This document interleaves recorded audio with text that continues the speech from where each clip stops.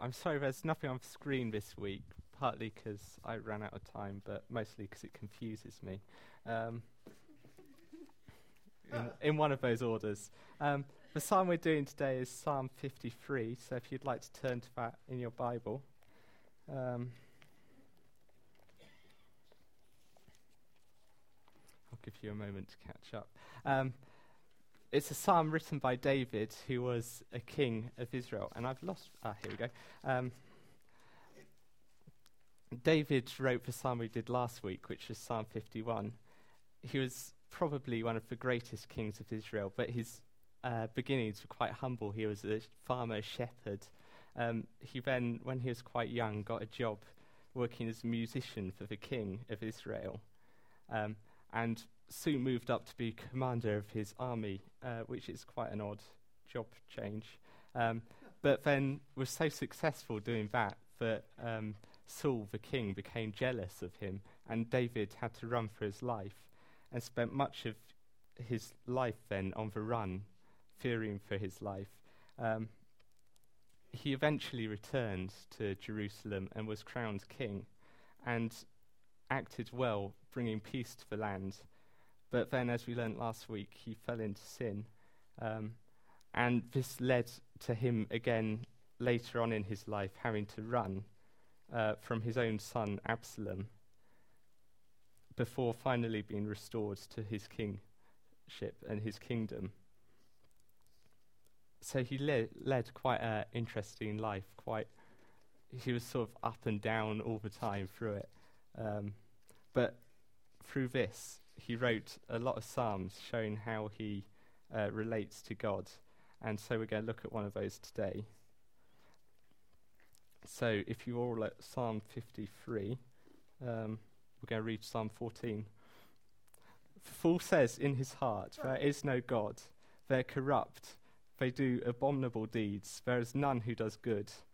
The Lord looks down from heaven on the children of man, to see if there are any who understand, who seek after God. They all turn aside. Together they have become corrupt, and there is none who do good, none, not even one.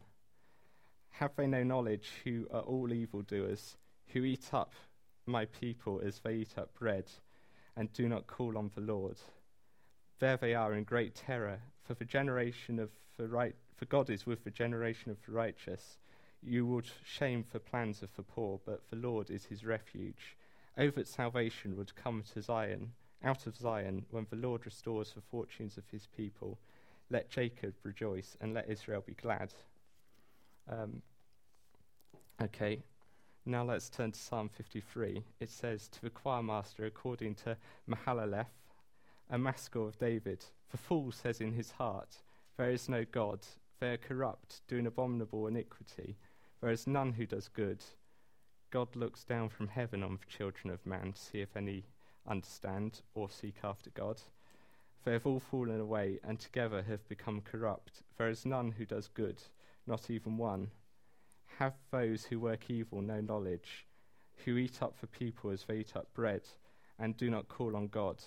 There they are in great terror, where there is no terror, for God scatters the bones of him who encamps against you. You put them to shame, for God has rejected them. Oh, that salvation would come out of Zion, when God restores the fortunes of his people. Let Jacob rejoice and Israel be glad. I think what we had to ask when we see that David has plagiarized himself is, why do we have this in the Bible twice? Is it just such a good psalm that, unlike 23, we're going to listen to it twice? Or is there a difference? Well, there are some differences. You'll notice Psalm 53 is thankfully shorter. And there are some differences like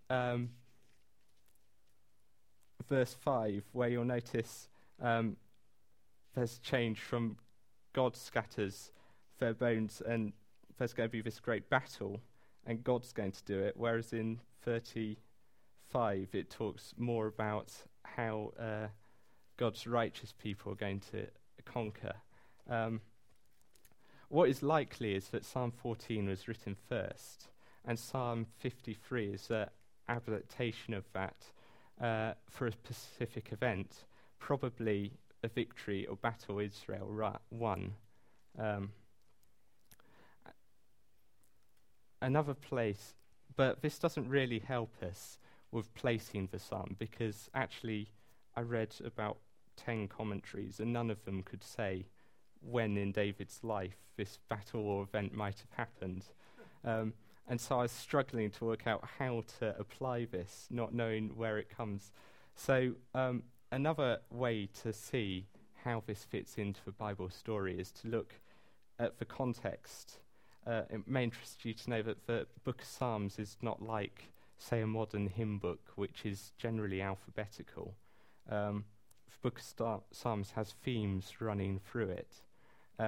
So as we look at Psalm 14, we see that it's in a section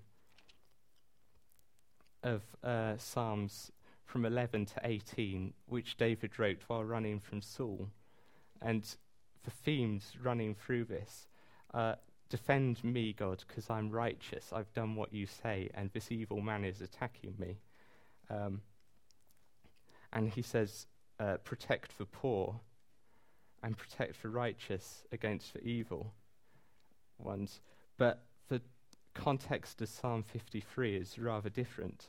If we look at the two Psalms we just had, if you remember last week we did Psalm 51, and David says, I am the evil one, in Psalm 51 basically, and repents of his sin towards God.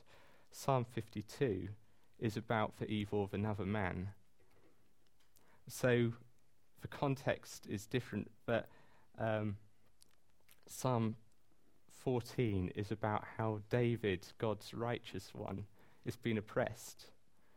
Psalm 53 is about how you'll notice the word righteous is not used in Psalm 53 for God's people. So David is God saying, I am oppressed. He's not saying, I'm righteous. He's saying, it's God's people who are being oppressed.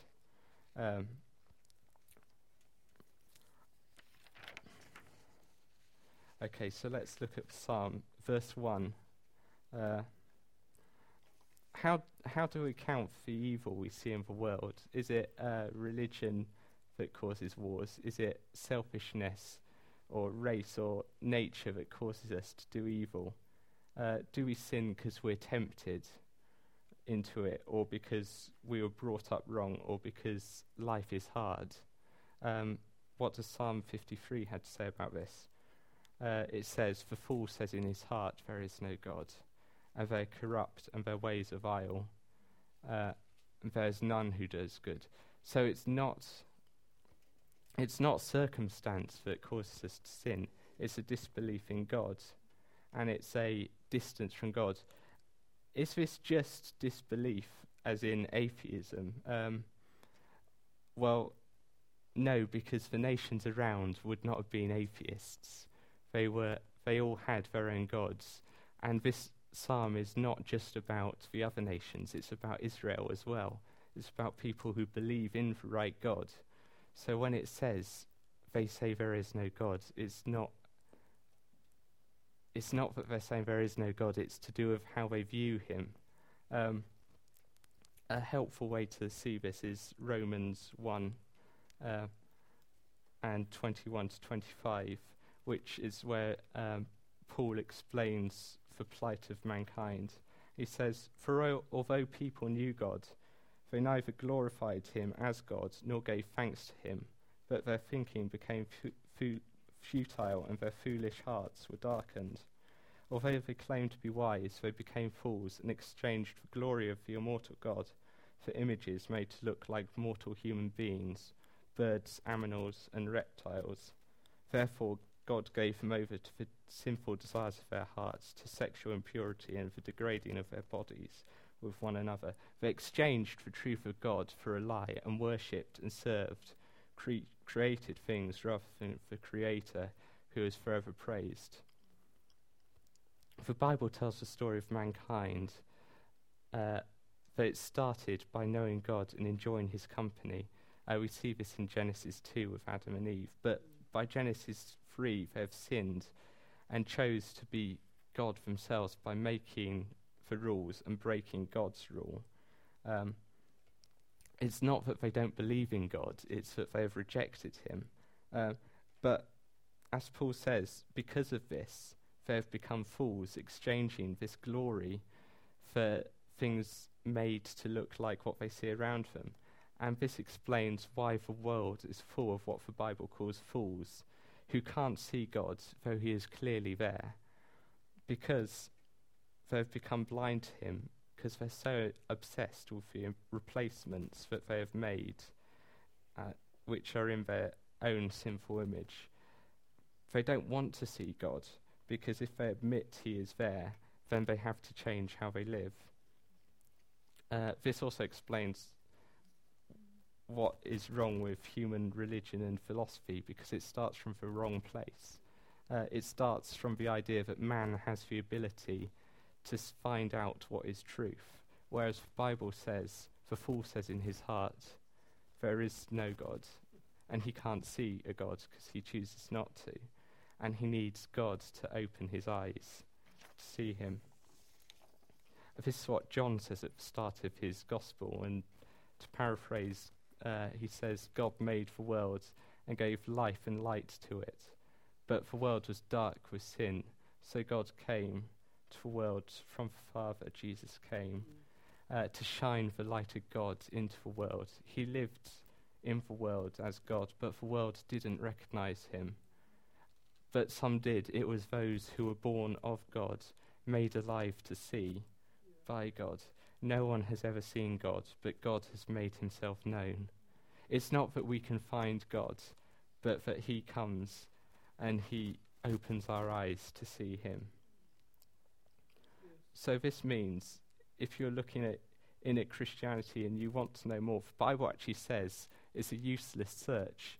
If you're trying to do it in your own strength to work out, is God real, by your own strength, you're not going to find it. The Bible says you have to ask and you had to receive from God. But Jesus also says, ask and it will be given. He promises that if you seek him, you will find him. But the fool is not just for non-Christians, and the fool is not just those looking in. So sorry if you're here thinking you're being picked on. No, the fool that the psalm is talking about is everyone. If you look at verse 3, it says, God looks down from heaven. Oh, that's verse 2. They have all fallen away.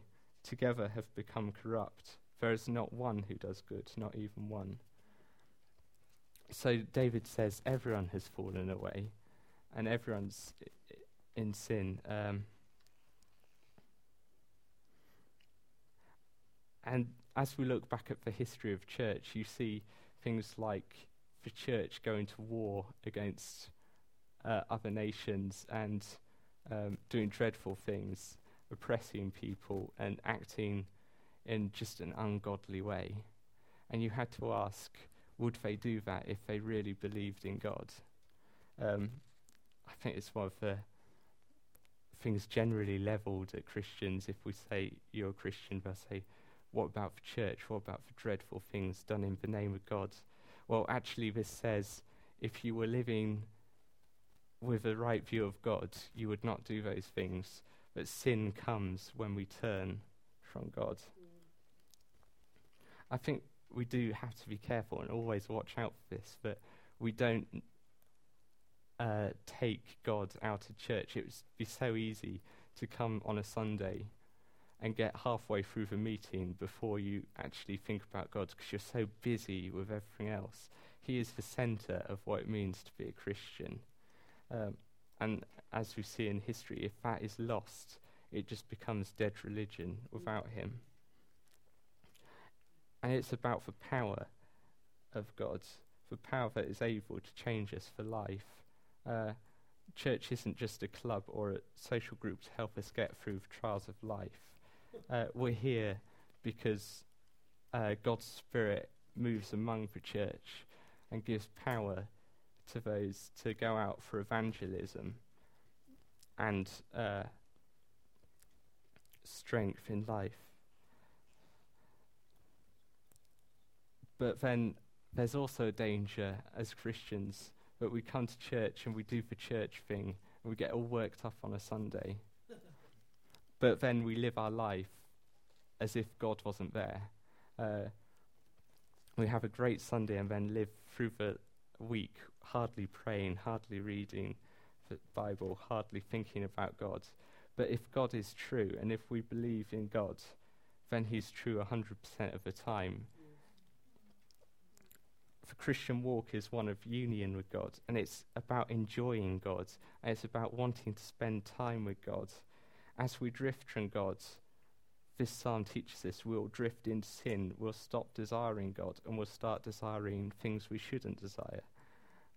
On the flip side of that, if you are battling with sin, it's not that you don't battle that hard enough. It's that you don't fight to love God and enjoy Jesus. Jesus says, I am the bread of life. Anyone who eats of me will never hunger. So if you find yourself desiring other things other than Jesus, it's because you've not fixed your eyes on him. If there's not a moment of any day or any time that would not be better if we lived it in communion with God. God wants us to have a relationship with him. It's what we are made for.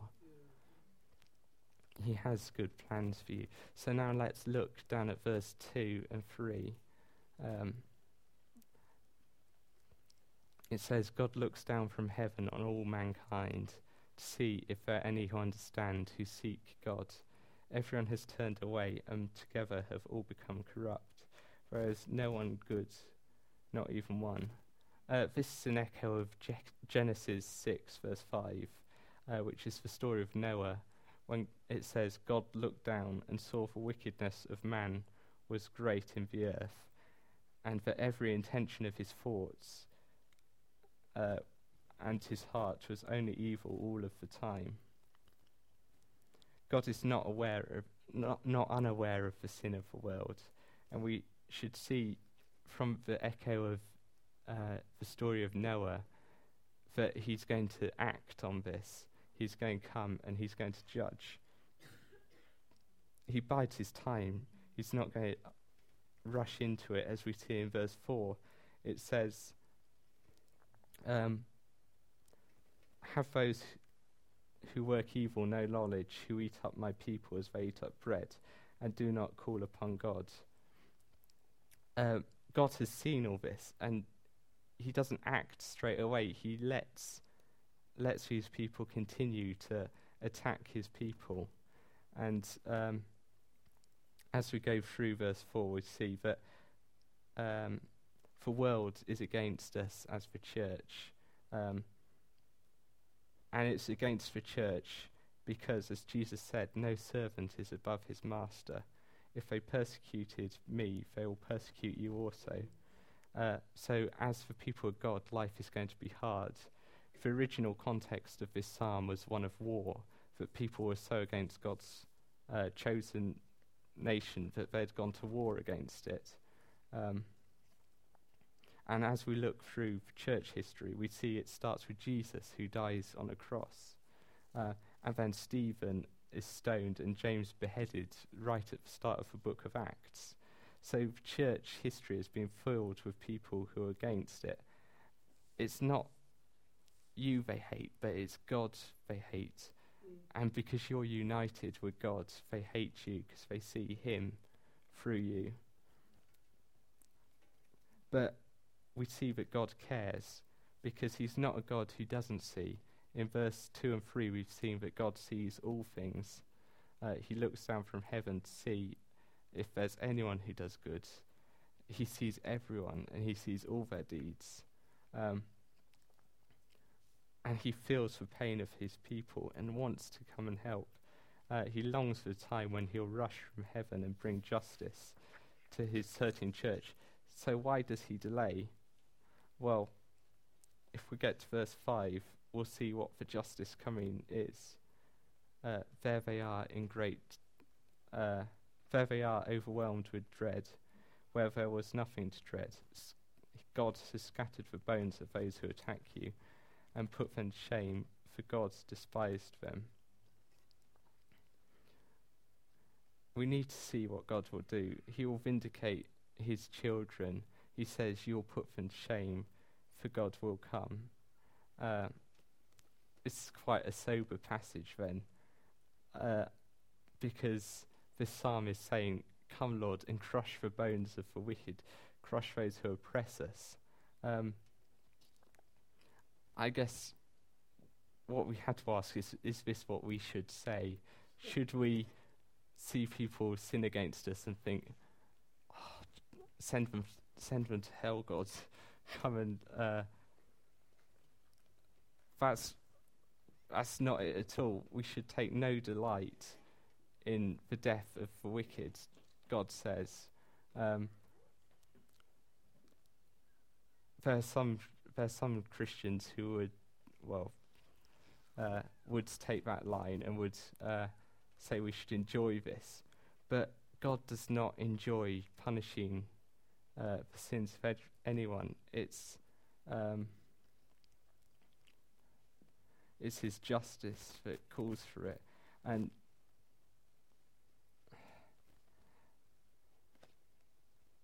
this verse 5 we won't understand until we read on and see verse 6, which is, "Oh, that salvation would come for Israel out of Zion.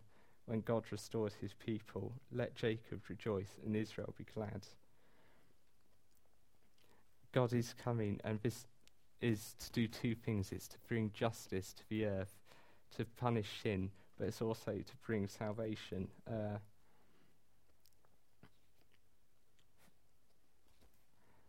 And we see this first in Jesus, that he came and he did what God should do. He judged, and he says in Mark 10:18, "No one is good but God alone."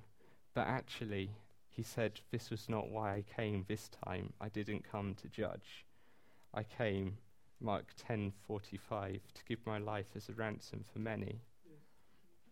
For the famous verse, "For God so loved the world that he gave his one and only Son, that whoever believes in him might not perish but have eternal life." So, as we suffer at the hands of those who are against us, as we cry out for salvation from God, we should actually be crying out for their salvation too, because it's what Jesus wants for them. Jesus doesn't want anyone to perish. And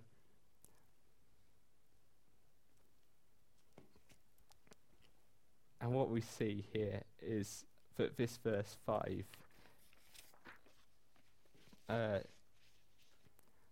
has already, in a sense, come true. If you turn, I'll read it. John 18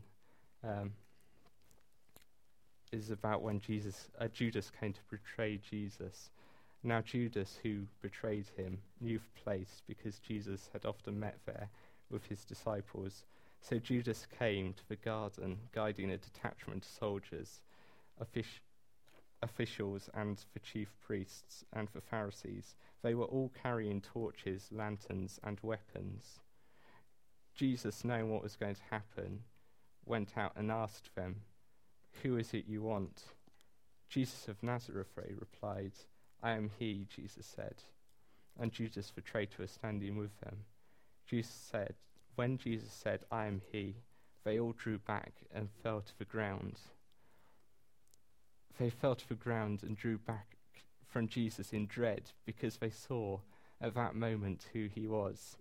Because the words "I am" were God's special name for himself. "I am who I am" is how God introduces himself to the people.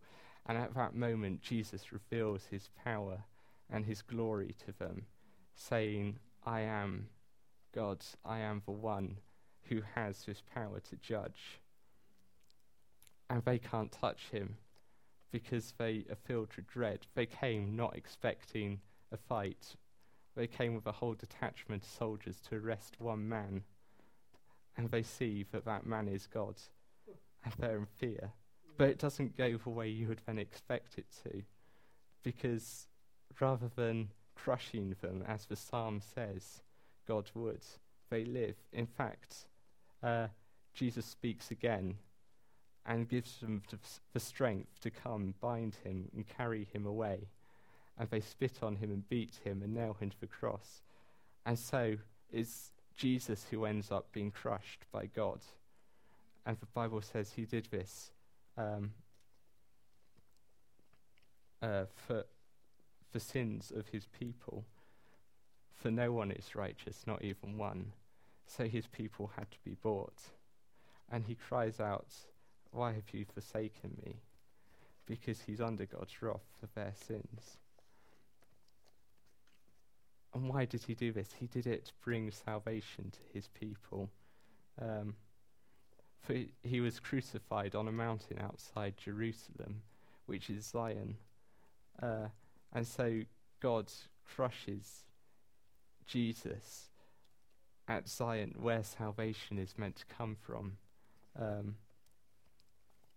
And so out of there flows forgiveness. And Jesus says to the thief dying next to him, "Today you'll be with me in paradise." Now, for quick thinking among you may have noticed we're not in paradise yet. So the salvation that Jesus has brought is not instant. It's bought at the cross, but it's not complete yet. So we're still waiting for verse 6 to come about. We're still asking, that salvation for Israel will come out of Zion and God restores his people. Let Jacob rejoice and Israel be glad. He has bought for himself a people at the cross, but he says that we are being saved. It's a process started, and we know it will be finished when Jesus comes again. But we have something to look forward to, that Jesus is going to come and vindicate his people and show us to be right. But this also gives us good news, because the message of the gospel so far from this psalm has been along the lines of, if you don't believe in God, you're a fool, and God is angry with you. But the message of the cross is that there is salvation that's free for the world. It comes through Jesus. So I think this psalm should drive us to evangelism. It should make us see a real view of what Jesus has accomplished on the cross. It should help us see the danger that those around us are in, because if you're not God's people, then God is against you. And he says that his salvation that is coming for his people will also be the judgment of the world. So we should go out and we should be wanting to tell people about what God has done for us. I think that's about all I've got.